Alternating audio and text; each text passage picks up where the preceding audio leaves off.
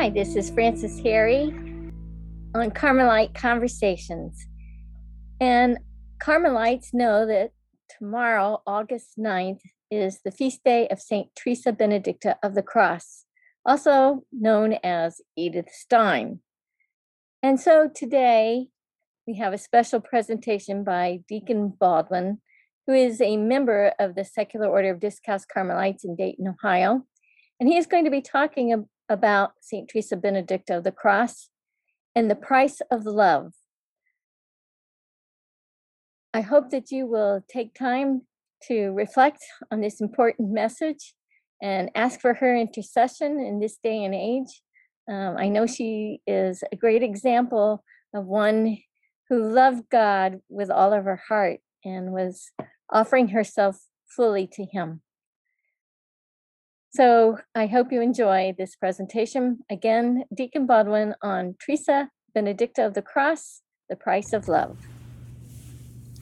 The feast of St. Teresa Benedicta of the Cross that we will celebrate tomorrow gives us an opportunity to reflect on the nature of love. For St. Teresa chose her name with the phrase "of the cross" added very deliberately. Well did she know that to love means accepting the suffering that accompanies love. Well did she know that saying yes to love meant saying yes to the cross. St. Teresa's given name was Edith Stein. She was born in 1891, the youngest of 11 children from a devout Jewish family. Her father died when she was 2, and she was raised by a loving mother. She grew up to become one of the first women to be admitted to university studies in Germany and pursued a degree in philosophy. She was brilliant and a student studying under one of the most famous philosophers of her day. By this time, however, she had long since stopped practicing her Jewish faith and considered herself an atheist. At the age of 29, while vacationing with friends, she happened upon the autobiography of St. Teresa of Avila, which she read in a single sitting. So moved was she by St. Teresa's life that she decided to become a Catholic that night. The very next day, she bought a missal and catechism and started taking instruction to enter the church. As a Catholic, she became a leading voice in the Catholic women's movement in Germany and was well known by the time Hitler came to power. At the age of 42, after the death of her mother, she entered the Carmelite convent in Cologne, Germany, and took the name St. Teresa Benedicta of the Cross. Because of the persecution of the Jews by the Nazis, she was moved to a convent in the Netherlands for her safety. But after the Dutch bishops issued an encyclical attacking the Nazi atrocities against the Jews, the Gestapo rounded up all the Roman Catholic Jews, including St. Teresa and her sister Rosa, and sent them to Auschwitz, where a week later they were killed in a gas chamber. St. Teresa was 50.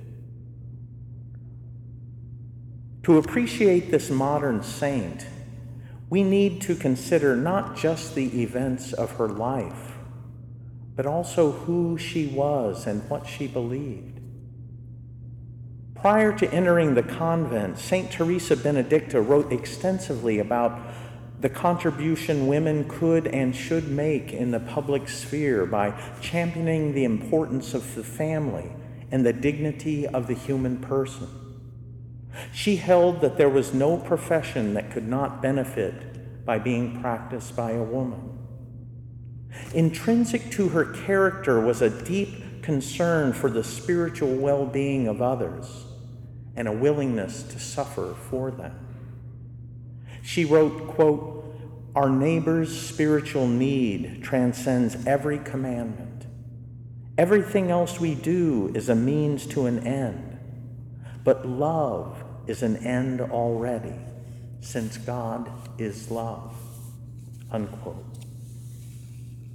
Another fundamental aspect of her character was the courage to live out this mandate even in the face of great suffering. When she saw that Hitler's rise to power was inevitable, she used a talk she gave at a large conference of women to say, quote, "Perhaps the moment has come for the Catholic woman to stand with Mary and the Church under the cross," unquote. What else does that mean except that the suffering Our Lady endured while watching our Lord suffer on the cross will be a part of every Christian's life as well? St. Teresa insisted that no spiritual work comes into the world without suffering, and spiritual work always challenges the whole person. I'll close with some words from Pope St. John Paul II's homily at the beatification of St. Teresa. The mystery of the cross gradually enveloped St. Teresa's whole life, spurring her to the point of making the supreme sacrifice. As a bride on the cross, St. Teresa not only wrote profound words about the science of the cross, but was thoroughly trained in the school of the cross. Many today would like to silence the cross, but nothing is more eloquent than the cross when silenced. The true message of suffering is a lesson of love. Love makes suffering fruitful, and suffering deepens love, unquote. If we truly want to love our neighbor, if we truly want to love God, we must have the courage to embrace suffering as we would Christ himself. That is the witness of St. Teresa Benedicta of the Cross. St. Teresa Benedicta of the Cross, pray for us.